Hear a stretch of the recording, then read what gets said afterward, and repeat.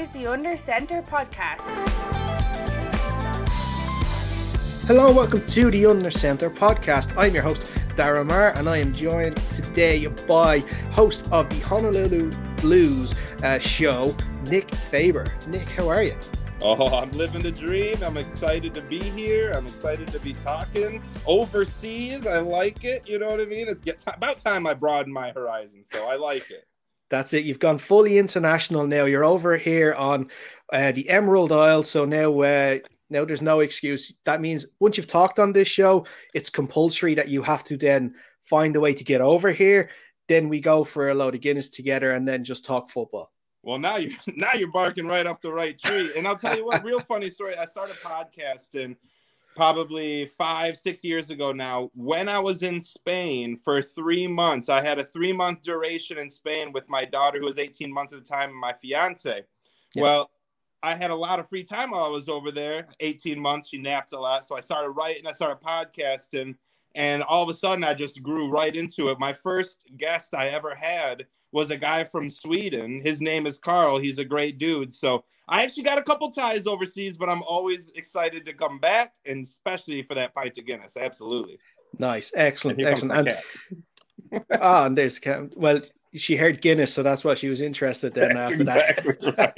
Right. But that's it. You come over to Ireland, we get you some Guinness. I get you the proper Guinness, not the sort of touristy stuff that's not really that nice that you get. We'll get the proper stuff. But you're on today to talk about the Detroit Lions. You host the Honolulu Blues. I'm guessing. So is that me? Are you currently in Hawaii right now at the moment? Is that why you named the show Honolulu Blues? No, solid question too. No, it's really the type of blue that the Detroit Lions is called the Honolulu Blue. Okay. I mean, I guess Crayola made that. I don't know who decided that, but at some point, that's the Honolulu Blues. Or the Honolulu Blue. So what we did was kind of transform the Honolulu Blue into a blues-esque show, because if you've been a Lions fan, we all know for the last 70 years, it's been nothing but blue. You know, we've only seen nothing but blues here. Nothing good, nothing happy, all just sad songs. So we kind of turned it from the Honolulu Blue into the Honolulu Blues, and then show, because it's a fun show. We're live on YouTube, and we have a lot of fun. We do a lot of quirky things. It's going to be exciting. We're actually jumping on right after this show, so I'm going to be doing that show right after. A full slate of talking, and I can't wait.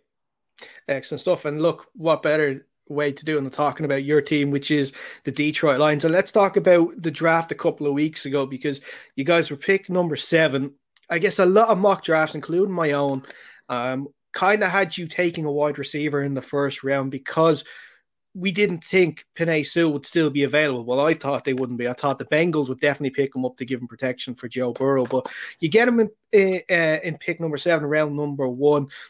The video, obviously, if whoever watched the draft saw, Dan Campbell and his team were very happy that Penei Sewell dropped to him. That's at number 7. What were your thoughts on Sewell? Oh man, was I excited. This is the guy we've been banging the table for I don't know, many moons, I guess I would say. We had wanted Sewell. We had wanted him to fall. We tried to will Chase Young to fall to us last year. We tried as everything we could to just help the universe, help Chase Young fall to Detroit. It didn't happen. He went to Washington. Well, we were right back at it. We went right back to the well this year. Everything we did, we spoke positively about Sewell falling to the Lions at 7. It had to be done, and it happened. And you could see the excitement from the front office. Oh my gosh, I literally thought our new GM, Brad Holmes, was going to pile drive our owner, Sheila Fordham, because he was so excited. I thought he was about to put her through the table, and we were going to have a solid wrestling match. I was excited, and I'm excited to see that kind of excitement, because in the years past, the last couple of years, it had been Bob Quinn, and he's just twirling his little baseball bat, right? Just sitting there smirking. He's got a little baseball bat. Matt Patricia's kind of grinning over there. He's like, we did good. It's the most terrible drafts I've ever seen in my life. They didn't know what they were doing. They were in over their heads, out of the water, fish out of water. So I was ecstatic to see the excitement. I believe I'm fully in. I'm drinking the blue Kool-Aid right now. I believe the Lions are winning the Super Bowl this year. Well, maybe not this year, but soon. I know, maybe next year. Give them Dan Campbell at least a year to bed in. But let's talk a little bit about the rest of the draft as well, because it was a sort of defense-heavy draft you went on this year. There was only 2 players on offense that you got, and that was in the later rounds as well. So it seems as though Coach Campbell and his team have seen areas that they want to improve on, especially for the first year, and that's defense. And it's I've said this on my show 100,000 times over and over. Everyone turns it off normally when I start to talk about it, because I've said this all last year. We were the worst defense in NFL history. There is not one defense in the history of the NFL from 1922 or whenever this league started to 2020. There has not been a worse defense than the 2020 Detroit Lions. Not even the 2016, or I'm sorry, what was it, 2006 Detroit Lions that went 0-16, 2008 Detroit Lions that went 0-16. Not the Browns that went 0-16. No defense was as bad as the Lions were last year. So I'm fully on board, and I do believe if Sewell wasn't there, it wouldn't have been a wide receiver or Justin Fields. I believe it would have been Micah Parsons, and we would have reached for him. We wanted to address defense. That is how we're going to win. Expect the I don't know, here comes my cat again. Expect like the I don't know, the old school, like the Seahawks defense, the Bucks like that's how we're gonna have to try to win if we want to do anything in this year or next year. It's not gonna be on the back of Jared Goff and Amon-Ra St. Brown and Tyrell Williams. Like, it's just not gonna be on the back of them. It's gonna be on the back of the defense. We went strong in the trenches. First 3 picks were all in the trenches, 2 of which on the defensive side. We plan to run a 3-4 spread defense that's going to hopefully allow our defensive tackles to be used in a wide range. It's going to be an exciting process to see this, but I'm very happy that we invested so heavily in the draft in defense, and I don't think it's going to change for the next couple of years either. Yeah, and the defense, it just, like you were saying, one of the worst last year, and there was so many times looking back on it where my mind goes back especially to that New Orleans game where you were up, I think it was 14 or 21-0 at one point, and just your defense could not hold on to it for love of our money. And there was a couple of games like that last year for sure, but it was a lot of defensive draft picks. And I guess in the off season as well, if we're looking at it, there was a lot too there. You've got you brought in Quinton Dunbar from Seattle, but it's not all defense, I should say, because you have got Jamal Williams, who's after coming in from Green Bay. It looks like he'll probably play as the backup to DeAndre Swift, who will probably be number 1 next year. But it's probably on the wideouts, that's probably the biggest area of concern. Would it be on the offense after losing Kenny Golladay and Marvin Jones this offseason, bringing in Tyrell Williams, who is a good player but can struggle a bit now with injury issues? Yeah, I mean, wide receiver is huge. So I'm going to cycle around everything you just said real quick. First off, we did address defense in free agency too. Quinton Dunbar is awesome, but there's a cornerback to keep your eye on. For anyone listening, any Lions fans, he's going to be playing slot corner. His name is Corn Edler, like the food. Corn Edler. Comes from Carolina. Jalen Ramsey had great things to say about him. He's going to be an impactful, immediate starter on the Detroit Lions defense. He's going to be great to watch. Make sure you keep an eye on him. Our offense, we did try to address a little bit, but wide receiver is 100% the biggest if. We even waited till like the last pick in the 3rd round, pick 101, to get our first wide receiver, Amon-Ra St. Brown, who's going to be able to kind of fill in that slot-esque role, Danny Amendola style, which we saw Cooper Kupp and Jared Goff have a great chemistry. Now, obviously, I believe they played college together or high school together, so they had a little bit of chemistry before. But I still think that's going to be like a lifesaver almost for Jared Goff. But the addition of Brashad Perryman, whose dad played for the Lions, Brett Perryman in the 90s, and was awesome. And it's super fun and exciting to see Brashad Perryman on the Lions. Like, I had a Brett Perryman jersey, and if I would have kept that jersey and then got the Brashad Perryman jersey to get father-son jerseys, like, that's really cool. That's a fun story. But still, the addition of them, the addition of Tyrell Williams, the addition of Khalif Raymond from Tennessee, who's going to be our new Jamal Agnew return man-esque, doesn't excite me. And now I'm glad we didn't spend high on wide receiver early in the draft because we didn't need to. We have tried to draft wide receiver early in so many years past, and that's just not how you win a championship. It really isn't. You need to find diamonds in the rough when it comes to wide receiver. I assume in about 5 years, they'll be just as obsolete as running backs because there will be so many of them. You will be able to find a wide receiver anywhere. You'll be able to see him walking down the street and be like, hey, you can play in the NFL. And they'll be like, all right. And he'll go catch 1,000 yards because wide receivers kind of can come out of nowhere.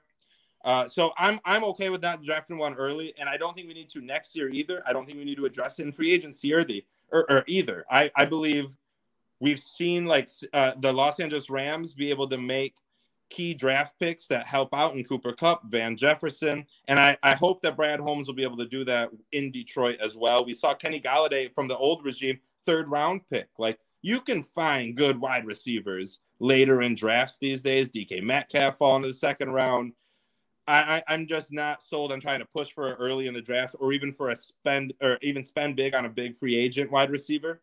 I'm all about homegrown, organic wide receivers from deep in the dirt, and you just scoop them up, and it's like the most beautiful radish you've ever had. You know what I mean? You're just like, look at this look at this freaking radish. This radish is delicious, and you just eat it, and it's a great wide receiver. So that's what I'm hoping for.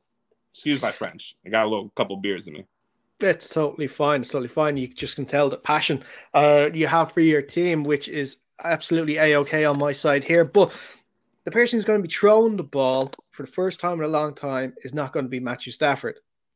You've got Jared Goff. The trade happened obviously early in the offseason.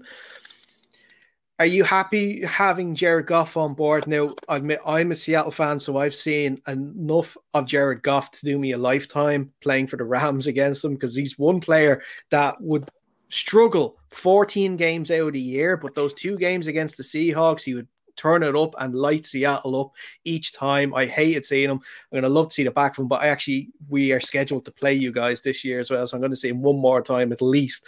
So, but what do you think as Jared Goff as your QB going forward? There's a lot to digest with it. This is, like you said, the first time in 13 years that Matthew Stafford isn't going to be lining up under center to start out the season. That's big. That's like, I don't really know how to digest it. And the quarterbacks before Matthew Stafford for me were like Charlie Batch and Joey Harrington and John Kitna and like these quarterbacks that have no reason being quarterbacks. So I'm quite interested. In fact, I'm intrigued. I'm excited just for a new face, a new arm, a new body under center, just to see. And to be honest, we're gaining a quarterback who I believe has made the playoffs every single year of his NFL career, made the Super Bowl once. The Lions have made the playoff 3 times in 13 years with Matthew Stafford, and we won 0 of those games. 0. We haven't won a playoff game since 1991. I do not care if Jared Goff doesn't look like Matthew Stafford, doesn't throw as far, as fast, as dumb as Matthew Stafford.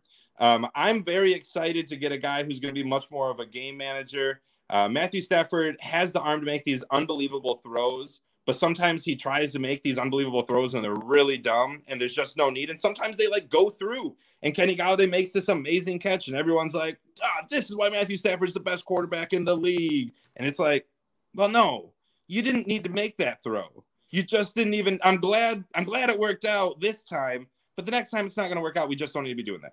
So I'm glad we get Jared Goff in here. Now, if we can implement Green Bay as Jared Goff's Seattle, I'm okay with it. You know what I mean? If Jared Goff wants to stink for 14 games, but light it up against Green Bay, I'm a happy guy. I'll be a happy camper. I do think he gives us a good veteran experience. His stats are very similar to Matthew Stafford's through this amount of games played in their career. Again, it's just the postseason that's the big difference. As of right now, he's still young, 26, 27, something like that when the season starts.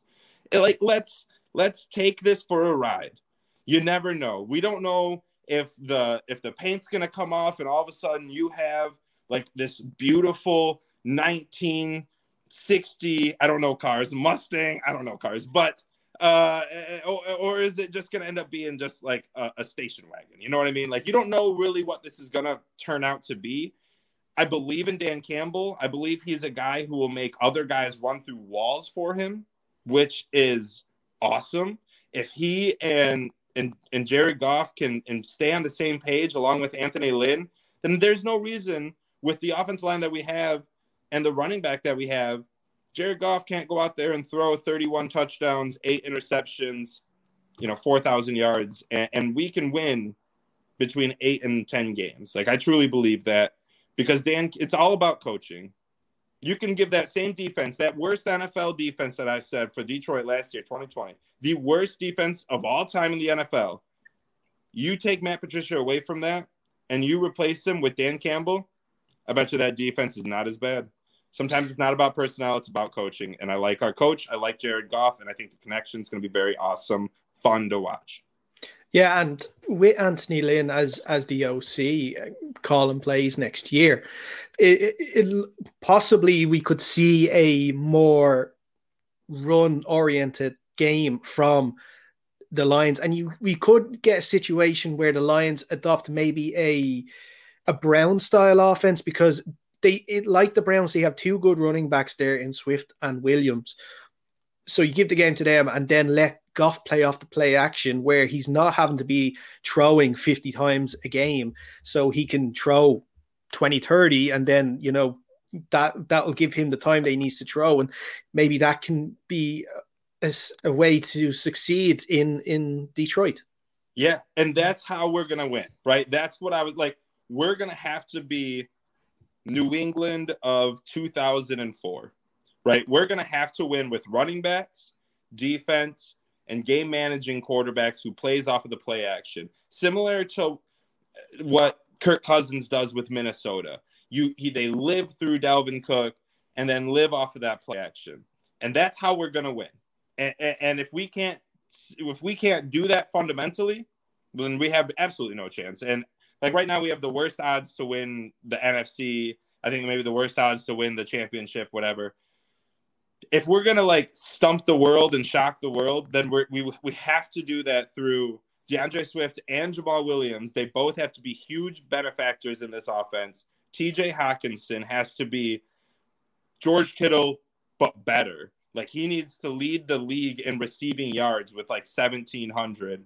And then we're gonna have to live off of our offensive line that we just stacked up, and we've been talking about for a solid week now, because after this draft with Swell, man, our offensive line should be looking good. That's how we're going to have to win, and we're going to need our defense obviously to step up and not be the worst defense in the world. Yeah. And finally, before we let you go, I want to ask you, you've talked a little bit about Dan Campbell. Since he's arrived in, he's sort of given that jump and enthusiasm to the team that I think has been lacking a couple of years, because let's be honest, Matt Patricia wasn't exactly, the most charismatic character in the league. Even just the sort of, the enthusiasm and sort of his energy has definitely sort of boosted the Lions, even just the Lions team in general, even before they've actually even done any training.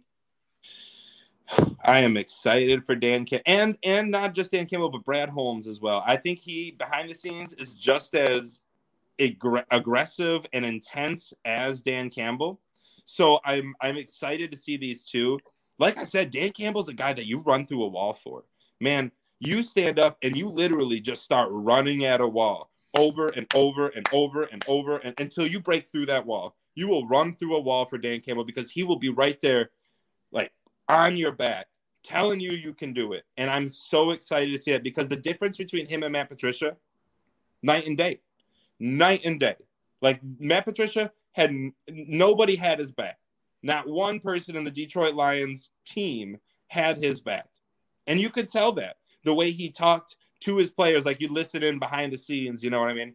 Mic'd up, and no one they would like the fake laugh. Like, you hear that fake laugh like kids give to like teachers and and you give to like your boss, you know what I mean? Like you walk in your boss and your boss is like, hey, I heard this funny joke. You're like, oh my God, that is hilarious. And you like walk away and you're like, I hate that dude. You know what I mean?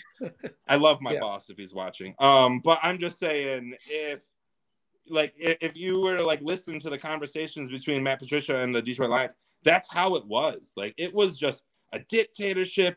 It was terrible. A terrible, terrible way for the Lions to finish Matthew Stafford's career with them. But then out of all that darkness comes light, right? Comes a shining bright light. And it's Dan Campbell and Brad Holmes. And they're walking side by side. And they are going to change this. I feel it. I truly feel like the intensity has sprung through the locker room, through the field. And it's energized the fans, the media. Like, it's exciting around here right now. I think a lot of us truly believe, along with the additional picks that we have over the next 2 years, I think there's a lot of new talent that can be brought in. And everyone knows that there's a ton of parity in the NFL. A team can go from first to worst in the blink of an eye. It doesn't happen like that in the NBA, in the NHL, in the MLB. But in the NFL, man, you can go from being the worst team, pick one player, and all of a sudden, your team has shifted the entire fate of the NFL. The Lions have been waiting a long time, 70 years, for that game-changing player to have a team around him. Right now, it reminds me of like the Detroit Pistons in the 1990s, where we didn't have an MVP, right? Fun little fact, the Detroit Pistons are the only team ever to win an NBA championship without a future, a present, or a past MVP on their team. They did it 3 times, 1989, 1990, and 2004. The only 3 teams in NBA history. That's kind of how the Lions are going to be, I believe, for the next 2 years. Winning with a team that has no star power, no like impactful, media presence. But man, it's just a team. It's a team. It's a united team that Dan Campbell is straight up leading into every battle, biting the kneecaps off, punching them in the throat, and walking to the next battle and repeating. And I truly believe that they're going to get their at least first playoff win with Dan Campbell. Woo! I can't wait. Was that Pistons teams that you're talking about with Isaiah Thomas? Yeah. Did he never win MVP, no? No, Joe Dumars, Bill Laimbeer. None of them ever won MVP. Dennis Rodman, obviously. And then the 2004, Chauncey Billups, Rip Hamilton, Ben Wallace, Rasheed Wallace, Tayshaun Prince. None of them ever won MVP, ever. Okay. Oh, I thought he would have. Now my NBA knowledge is limited. I'll be honest now with that. But that's like the one fact that I know, and I love to bring it up every chance I get. Yeah. But listen, there's one thing there before as well we let you go. So we're hoping next season, I think it's pretty much nailed on. We're going to see full stadiums again now, and we're looking forward to Ford Field being filled again. But tell me, are we going to get cardboard cutouts of knees and fans biting on them? Oh my God. I never really even thought about that. But if we don't have like a Walking Dead zombie biting a kneecap at least, you know what I mean? Like you don't have to do like cannibalism. Like that's fine. I get you probably don't want to have that going on. But at least like a zombie, like a 28 weeks later zombie, you know what I mean? Or walking as some zombie, like, dude, yes. Yeah. I believe that's mandatory. And if it's not, I'll get on the phone with the Lions PR and I'll make sure it happens. All right. Yeah. That's it. I only need like 12% credit. It's fine. Don't worry about it. You get 11. We'll talk about that. All right. We'll work it up to 11.5 by the end of this. I promise. Thanks again, Nick. And make sure you do check out the Honolulu Blues show if you want to find out more about the Detroit Lions leading in to the coming season. But we're going to move on, and I'm happy to say that I have Jake Woolhead back for me for this part. We're talking the Denver Broncos, and on the show today to talk about the Broncos and their off-season is Andrew Mason from the DNVR podcast. Andrew, how are you? Doing well, gentlemen. How you guys doing? I can't complain too much. Sitting here talking sports. I love it. I would do this every day if I could. Yeah, I'm that's trying it. to. Lucky.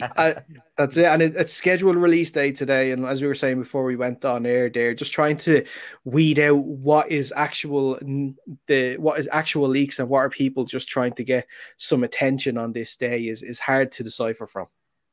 Yeah, exactly. I mean, I think you've got sort of the two tiers of this. You've got kind of the the blue checks on Twitter, the reporters who are covering the team that have stuff, and then there's kind of stuff floating. There's kind of weird stuff floating around. Like there was one today that I saw from somebody who was in Green Bay and claimed that was the home schedule and said that they got it from somebody in the hospitality industry in Northeast Wisconsin because, of course, they want to know, okay, when can we jack up the hotel rates for people coming to visit for Packer home games? I mean, there's just so much crazy stuff out there right now.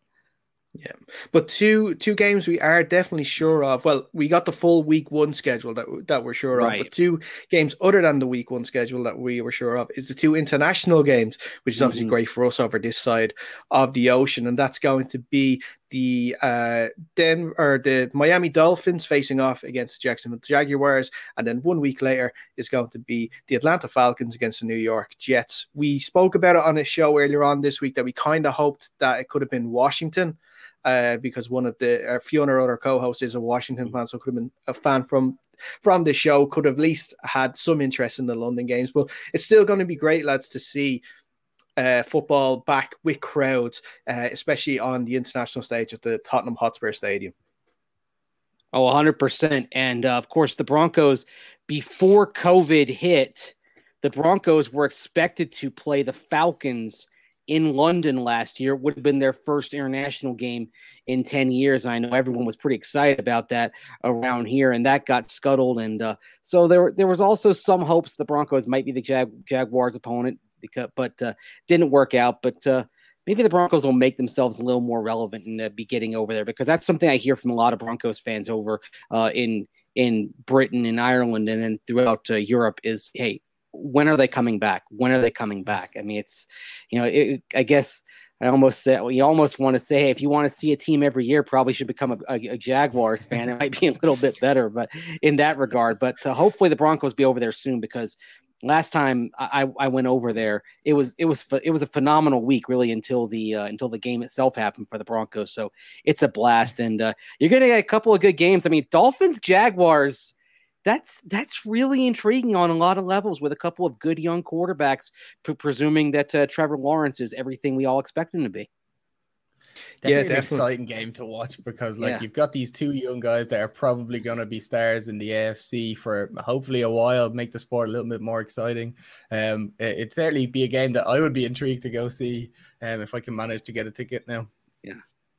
That's it for sure. But look, we are here to focus on the Broncos today. But before we do, guys, if you are watching this on YouTube, can you please like this video and subscribe to the Under Center podcast channel on YouTube, because that we have just recently set up this channel, and we'd love to get as many subscribers over as we can, and really help us out if you can do that for us. Alternatively, if you want the audio show, just do the same thing wherever you get your podcast. Just search Under Center Podcast. You'll find us there. Subscribe to us there too, and you'll get the audio version of the show whenever we release it. But let's talk about the Broncos, Andrew, and let's actually start with the draft a couple of weeks ago, because the Broncos picked at 9.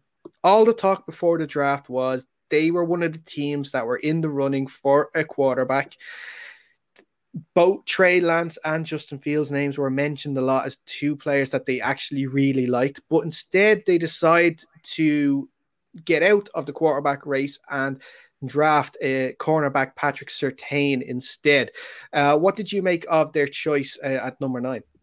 Well, I mean, it's a good choice in terms of looking at Pat Surtain in a vacuum and saying, okay, what can this player do relative to the value of the pick? What is his outlook? Pat Surtain, not only probably the most complete cornerback in the class, but playing a premium position. If you're going to have a top 10 pick, ideally you're picking a QB, a corner, a blindside protector at tackle, or an edge rusher. And so Surtain is one of those 4 key guys playing corner. The thing is, though, if you step back and kind of look at it in the big picture and say, okay, the quarterback question looms over everything with the Broncos right now. that's the only way you can kind of question it. And an interesting thing that came out, Joe Banner, a former executive for the Eagles and Browns, now working for the 33rd team, that publication, Banner said that Chicago offered to trade up with Carolina at 8 and then Denver at 9, basically the deal that ultimately the Giants took at number 11. And so if you're the Broncos and that deal came into play, maybe you love Surtain and maybe you only liked Fields, didn't love him enough to take him.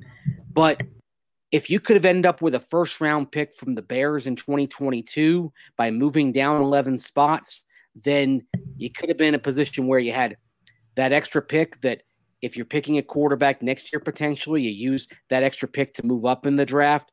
If you're trading for Aaron Rodgers, and I know we're going to get into that possibility here in a few minutes, then you're talking about maybe having another draft pick that you can send to Green Bay to make that deal happen and minimize the player capital. And then you could have still gotten a Caleb Farley or a Greg Newsome sitting there at 20. You could have still addressed corner. So that's the only thing to question, not the pick of Surtain, not the player himself, just everything around that, with the Broncos having a roster that appears ready to contend, with the only big question being at QB.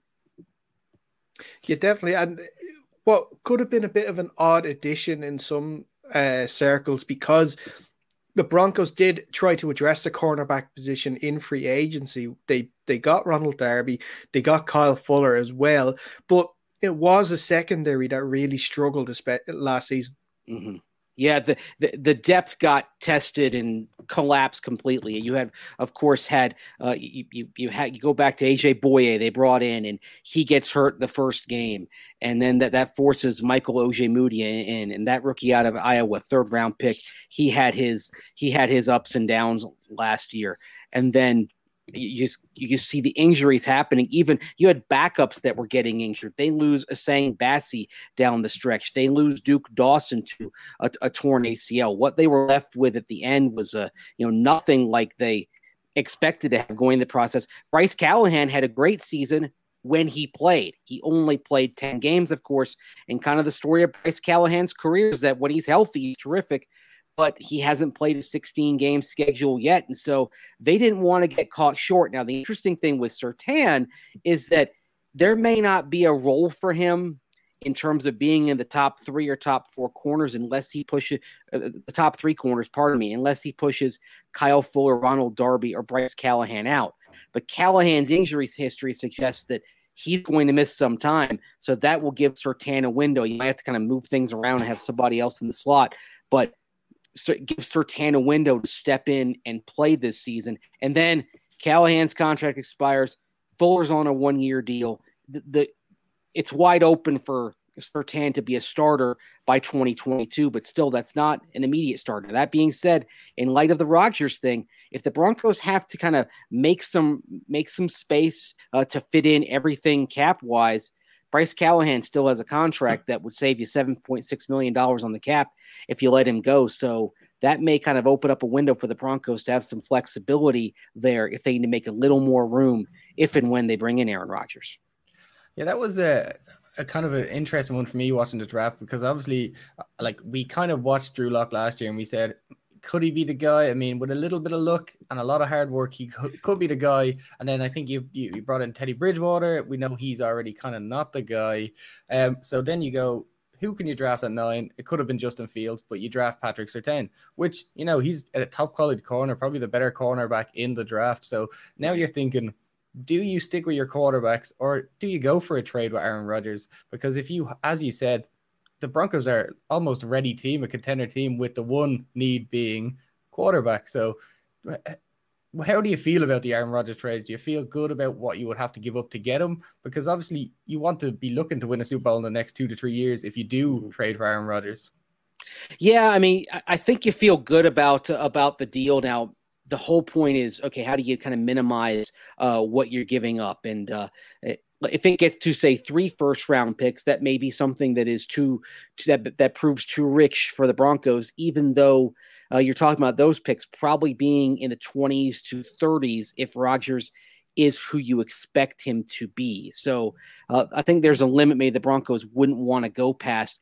And then, of course, there's the whole thing of, do the Packers make him available? If the Packers are stubborn, if they don't accept that Aaron Rodgers probably isn't going to play for them again, and they say, okay, we're going to make you pay back $29.8 million and you just go retire, that has its value as well. But what you could get from the Broncos has value too. And we learned 4 years ago in the Browns Brock Osweiler Texans trade that even a second round pick is effectively worth $16 million.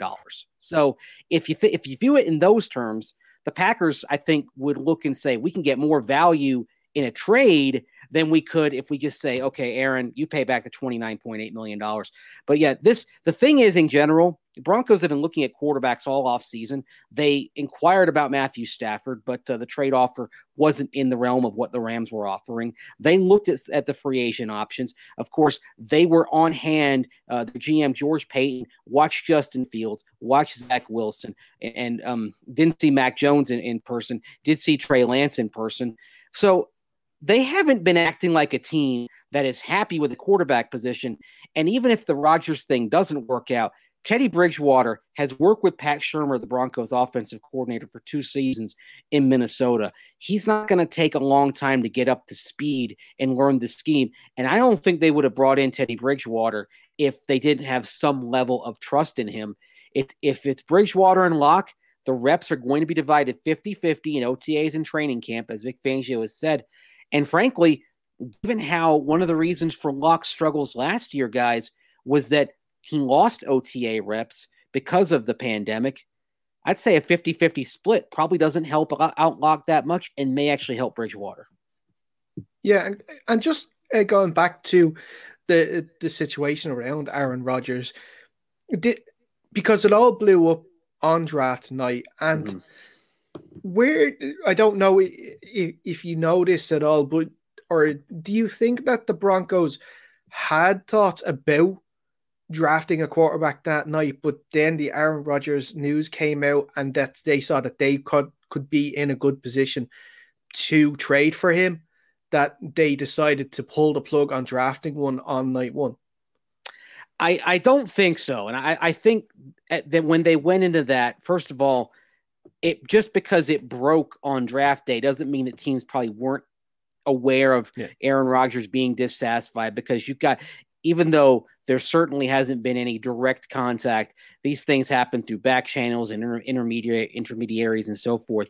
I do think that if Trey Lance had gotten past pick 3, that and had kept going down to pick 6, pick 7, the Broncos, I think, would have been very keen on taking Trey Lance and maybe even moving up a few picks to make sure they got him. It's sort of the thing of, do you like a guy or do you love a guy?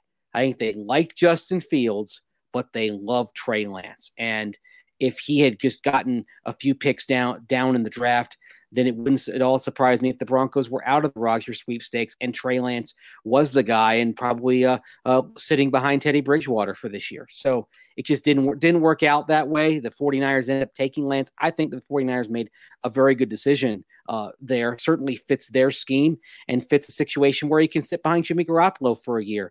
But if you're going to bring in a quarterback, you gotta love him, basically, especially if you're doing so in the top 10. And I think, as from what I've gathered, Justin Fields, in the end, they liked him, just not enough given everything else in play. And yes, that probably does include the possibility that maybe you end up with Aaron Rodgers, because they want, if it wasn't going to be a competition for the quarterback, then it's something that where they wanted a clear upgrade. Rodgers obviously is a clear upgrade for almost any team. Grant, and let's have a look at the rest of the draft as well. And just quickly, if there was any standout picks for you, because for me, looking at their draft, because you made 10 picks in total, I really liked the Quinn Miners pick, especially in the 3rd round. I thought it was a great pickup for where you could get him.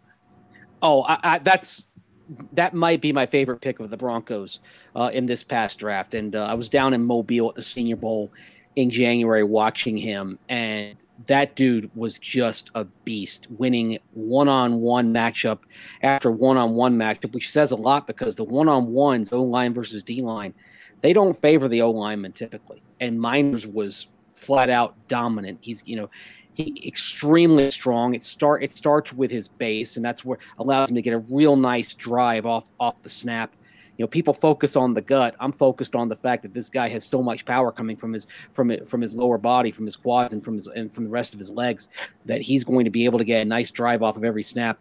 And the other thing that really stands out about Meinerz is this guy. He shed 20 pounds last year, converted some of that fat into muscle, and did so in a season when he didn't have a season. Division III NCAA. They didn't play last year, so it was all on him to make sure he was ready. He didn't have the games to kind of get ready for on a week-to-week basis. Says a lot about his work ethic and his football character that he showed up at the Senior Bowl and was not only in shape, but you could say was in the best football shape of his life, despite not having a season. So I love that pick. I think he's going to be starting for the Broncos at some point within the next couple of years. They'll find a spot for him. Another pick I really like, you get into round 7, Kerry Vincent Jr. Out of LSU, another guy who didn't play last year. He opted out. LSU had a season in the SEC, and he opted out.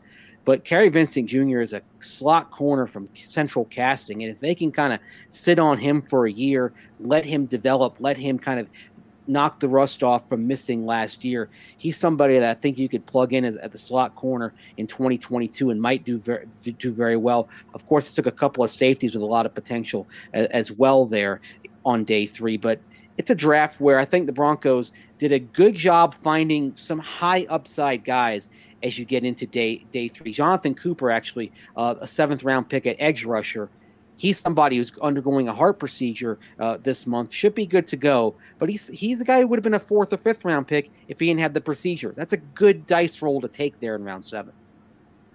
They're the types of guys that you kind of do be looking at in the later rounds as the guys you can roll the dice with, see if they can contribute at some point and develop. So I think that's a great pickup. One of my favorite pickup with the Broncos was on day 2 was Javonte Williams. I thought that was a fantastic pick. He looked great. He can do everything, right? I mean, he can get better as a blocker, but I think that'll happen. I think that'll happen just from being around Melvin Gordon, who's a good blocker. But he can make plays in the passing game in space. He makes people miss better than any running back I've seen coming out of college in the last 5 years. It's incredible how many missed tackles that he forces, and he runs hard. To use an expression from the Apple TV show Ted Lasso. He runs like he's angry at the grass, and you can't coach that into a guy. It's just something you either have or you don't. There's no hole in his game, and for the Broncos to get, I think, one of those top tier running backs. To me, there were 3 running backs that separated themselves from the rest of the group, and of course, that's Najee Harris out of Alabama. It goes to Pittsburgh. Travis Etienne from Clemson. He goes to Jacksonville, and then Javonte Williams. Those other 2 guys were first-round picks. The Broncos get Javonte Williams in the second. Had to trade up 5 picks to do it. But yeah, if you're getting, I think, first-round talent for a second-round price. Yeah, and just looking at some of the offense for next season, because whoever is playing quarterback on the Broncos next year is in for, you could say, is in for a treat because they have some really, really good, dangerous players. You have Cortland Sutton coming back next year, who I really, really like, or really rate highly. I think if it wasn't for injury this last season, I think he would have had a standout year, and I think it would have maybe like loosened the pressure on Drew Lock a little bit coming into this year. But also another guy, Noah Fant, is I think on track to be one of the top tight ends, if not this coming season, the season after. Yeah, I couldn't agree with you more on Noah. And last year got derailed a little bit by an ankle problem that he played through. And also, frankly, this is where kind of the issues at the quarterback position show up. And Drew Lock's got to become more consistent if he's going to be the guy. He was right there leading the league in a dubious stat, which is percentage of throws that were off target and not catchable for Noah Fant and Jerry Jeudy and the rest of the wide receiver and the pass catching core, I should say. So I think a little more accuracy is going to help Fant out. And certainly, if you look at the Aaron Rodgers possibility, there might not be anybody who benefits more from Rodgers than Noah Fant. We saw last year, you gave Aaron Rodgers Robert Tonyan. He's a double-digit touchdown guy. And if Rodgers gets Noah Fant, I would expect him to be in the 10 to 12 touchdown range this year easily. That's the kind of target that Aaron Rodgers is just going to love if he becomes a Denver Bronco. Definitely. And how big would the loss of Philip Lindsay be now this coming year? Because I know Melvin Gordon came in and I think he was sort of okay. I think he didn't hit the heights he had when he was with the Chargers, but he's coming into his second year in this system. You know, he might get a little more comfortable. But Philip Lindsay was not just a fantastic story, but he was a really good player. But he did complain a little bit about being misused last season. Yeah, it didn't seem like he was a fit for what Pat Shurmur, the offensive coordinator, wanted to do. And, Shurmur, if given the choice, would like to have one running back be the primary guy on most downs. For example, you go back to 2017 with Minnesota. They start the year with Dalvin Cook, and then Cook gets hurt. So their plan was to ride Dalvin Cook heavily. Cook goes down, then they have to go into a timeshare at running back. Shurmur goes to the Giants in 2018 as head coach. They draft Saquon Barkley. Saquon Barkley was the very epitome of the every down back in his rookie season. And until he had a little bit of injury issue in 2019, they rode him heavily. So Shurmur wants that one back who can do everything, who can run the ball between the tackles, who can make plays in the passing game, and he can help in pass pro. And Philip Lindsay, while he's been dynamic in the run game, had some drop issues over the last couple of years when he was involved in the pass game and struggled in pass pro. It's not that he wasn't a willing blocker, but at his size and his skill set, not an effective blocker. And you can look, for example, at some plays last season. I think back to when Drew Lock suffered a strip sack fumble against Buffalo in Week 15. Lindsay misses basically and sets that up. And that's the sort of thing that isn't going to work for Pat Shurmur. So I think Phil is a guy who's probably best used situationally and in different situations than the Broncos were going to afford. So it's just not a good match for what Pat Shurmur wanted to do. Now, of course, if the Broncos struggle this year, they're probably changing coaches and changing offensive coordinators again. And so that might kind of lead you to a dangerous point. You're, bringing in players for a scheme that maybe you're not using anymore. You're doing different things. But at the same time, Philip Lindsay, he was going into his contract year this year. He was a restricted free agent. Broncos would have lost team control of him after this year because it would have been his fourth season. So maybe it just kind of came to an end. But there were, a lot of people around here disappointed because Philip Lindsay, high school at Denver South High, University of Colorado, then a Bronco. I mean, he was the local guy made good. And there will always be a lot of pride in Philip Lindsay, but just didn't really fit what the Broncos wanted to do right now. Week 1, Andrew, Denver Broncos at the New York Giants. Who are you taking? Well, it's funny because we've already seen a spread, right? We've seen the Broncos, I believe, are a 1.5 point favorite. I like the Broncos in this no matter who their quarterback is. Obviously, if Aaron Rodgers is the guy, then that number is going to creep up. If it's still Teddy Bridgewater or Drew Lock, then I think it'll probably settle at about a pick 'em. But I like the Broncos in this game just because no matter who the quarterback is, you look at what they're getting back in terms of injuries from last year. Von Miller didn't play all last year. He's back. You guys mentioned Courtland Sutton earlier. He's going to be back and at full health. Melvin Gordon played well down the stretch last year. Even if Javonte Williams isn't quite ready just yet, he'll be good to go. The secondary is better. The defensive line is back to full health after missing Mike Purcell for a bunch of games last year. He's their nose tackle. And really the offensive line is just kind of status quo. They didn't have Ja'Wuan James last year. They're not going to have him this year because of the Achilles. So kind of across the board, I think the Broncos have enough to win this game. But if it's Drew Lock or Teddy Bridgewater, I expect a close game. If it's Aaron Rodgers, I think the Broncos are going to win by double digits. That's a fair assessment to make. If it's Aaron Rodgers, I'll give you the edge, but I can't give you the edge if it's not Aaron Rodgers. That's fair. That's fair. I see that jersey you got behind you, so Hey, we'll see. I don't know. Bradley Chubb and Von Miller taking that reconstructed, taking it apart, and Daniel Jones with his fumble issues. And And that's an issue going back to his Duke days. I remember watching him going to the 2019 draft and just put the ball on the ground way too much. And fumbling is one of those things, guys. As you know, if you're a fumbler in college, you're probably still going to be a fumbler in the NFL. I mean, and Drew Lock has issues with fumbles as well. It's actually interesting to look at Daniel Jones and Drew Lock and see how, in some ways, they're kind of on parallel tracks here. And if the Broncos don't get Aaron Rodgers and Drew Lock is the starter this year, he's in the same kind of make or break situation that Daniel Jones is. That was certainly the reason I was happy getting the first from the Bears for next year, because if he doesn't do well this year, at least we have a little bit of ammo to move up. Yep. That's where the Broncos, if they don't get Rodgers and Drew Lock isn't the guy, they might be shaking a little bit, because I think this team could have a season like Buffalo did in 2017 with Tyrod Taylor, like Chicago did last year with Trubisky and Foles kind of splitting the time. And that is that type of year where you're now with 17 games, you're say 10-7, 9-8, 8-9, maybe. You sneak into the postseason, but the quarterback isn't the reason why. And I could see if Drew Lock or Teddy Bridgewater ends up starting, that they're just okay. And with everything else around them, the Broncos are at least in playoff contention until the very end. But that's not enough to where you say, we're going to build around him. And that's where having that extra pick from the Bears could have come in handy. But that one, as you mentioned, is going to belong to the Giants.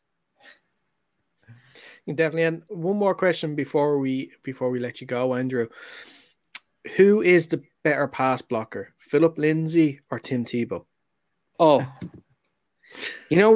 I've seen Phil at least be a willing blocker and try, even and effort is half of it, right? And Phil was always willing to give it a shot, even though sometimes he would just get overrun because of the size disadvantage. So I'm still going to say Philip Lindsay because I haven't seen Tim Tebow try to block. Oh man, that's going to be that's going to be fun. Interesting. I don't know. Are the Broncos penciled in to face the Jaguars at any point this year? Week 2, based on the leaks that we've gotten, it's going to be a week 2 game down in Jacksonville. So it's going to be hot. It's going to be steamy. And frankly, I kind of like that for the Broncos. I would have been a bit nervous for them if the game had been week 1, because you wouldn't have had much film on Trevor Lawrence. You just have preseason and that's it. So it's not a lot to go on.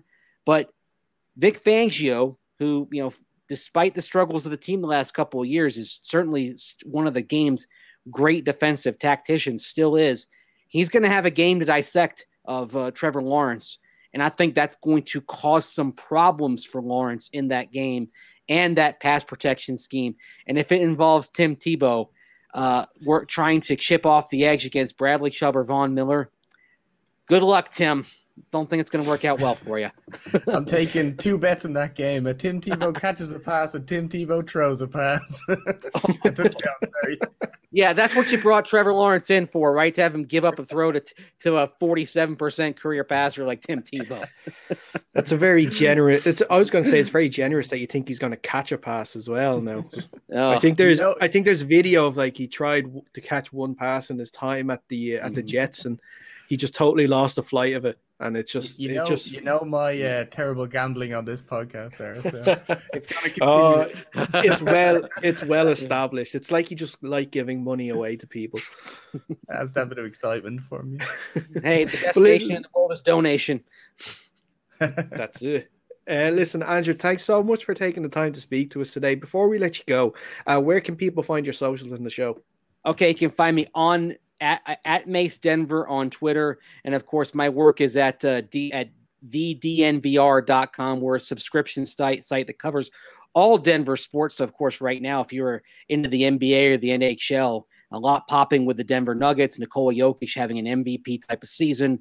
The Avalanche are poised for a Stanley Cup run here. So a lot of good stuff going on. And then also, I do a daily podcast, DNVR Broncos podcast, and also a daily radio show, which you can access worldwide at milehighsports.com. It's from 4 to 6 p.m. Mountain Time. So your time, that would be midnight to 2 a.m., I believe. So, or 11. I think it's 11 to 1. 11-1, my bad. So you know what? Week 1, when the Giants beat the Broncos, if you need a guest to come on the show, I'm probably available. I will keep you in mind. But so my advice, everyone over on the other side of the Atlantic, is just catch our radio show on podcast form. But the DNVR Broncos podcast, we usually have it posted at about I think about 7 p.m. Britain and Ireland time every day. So check it out there. Excellent stuff. Listen, Andrew, thanks so much for taking the time to speak to us today. We hope you enjoy the rest of the off season, and we hope to speak to you again, if not before the season starts, definitely at some point during it. Oh, call anytime. Like I said, I apologize for the alarm not going off yesterday, and look forward to talking to you guys again. This is fun. It's absolutely fine. No problem at all. Listen, guys, that's it for this show today. If you haven't already, can you please like this video and subscribe to the Under Center podcast on YouTube? That's where you will find all of our shows when we put them up every week. Also, on the audio side of things, the exact same thing. Just search Under Center podcast. You'll find us there. Subscribe to it, and you will be given every new show once we upload them as well. While you're at it, go to our Facebook page, facebook.com/undercenterpod. The Instagram and Twitter is the exact same, @undercenterpod. You'll find us there. Give us a like and a follow too, which would be great. Jake, thank you as always for popping on. Thanks very much. That is it, like I said, for this show, guys. We will speak to you again soon. We'll be talking about another team's off-season needs. But until then, stay safe, and we'll see you soon.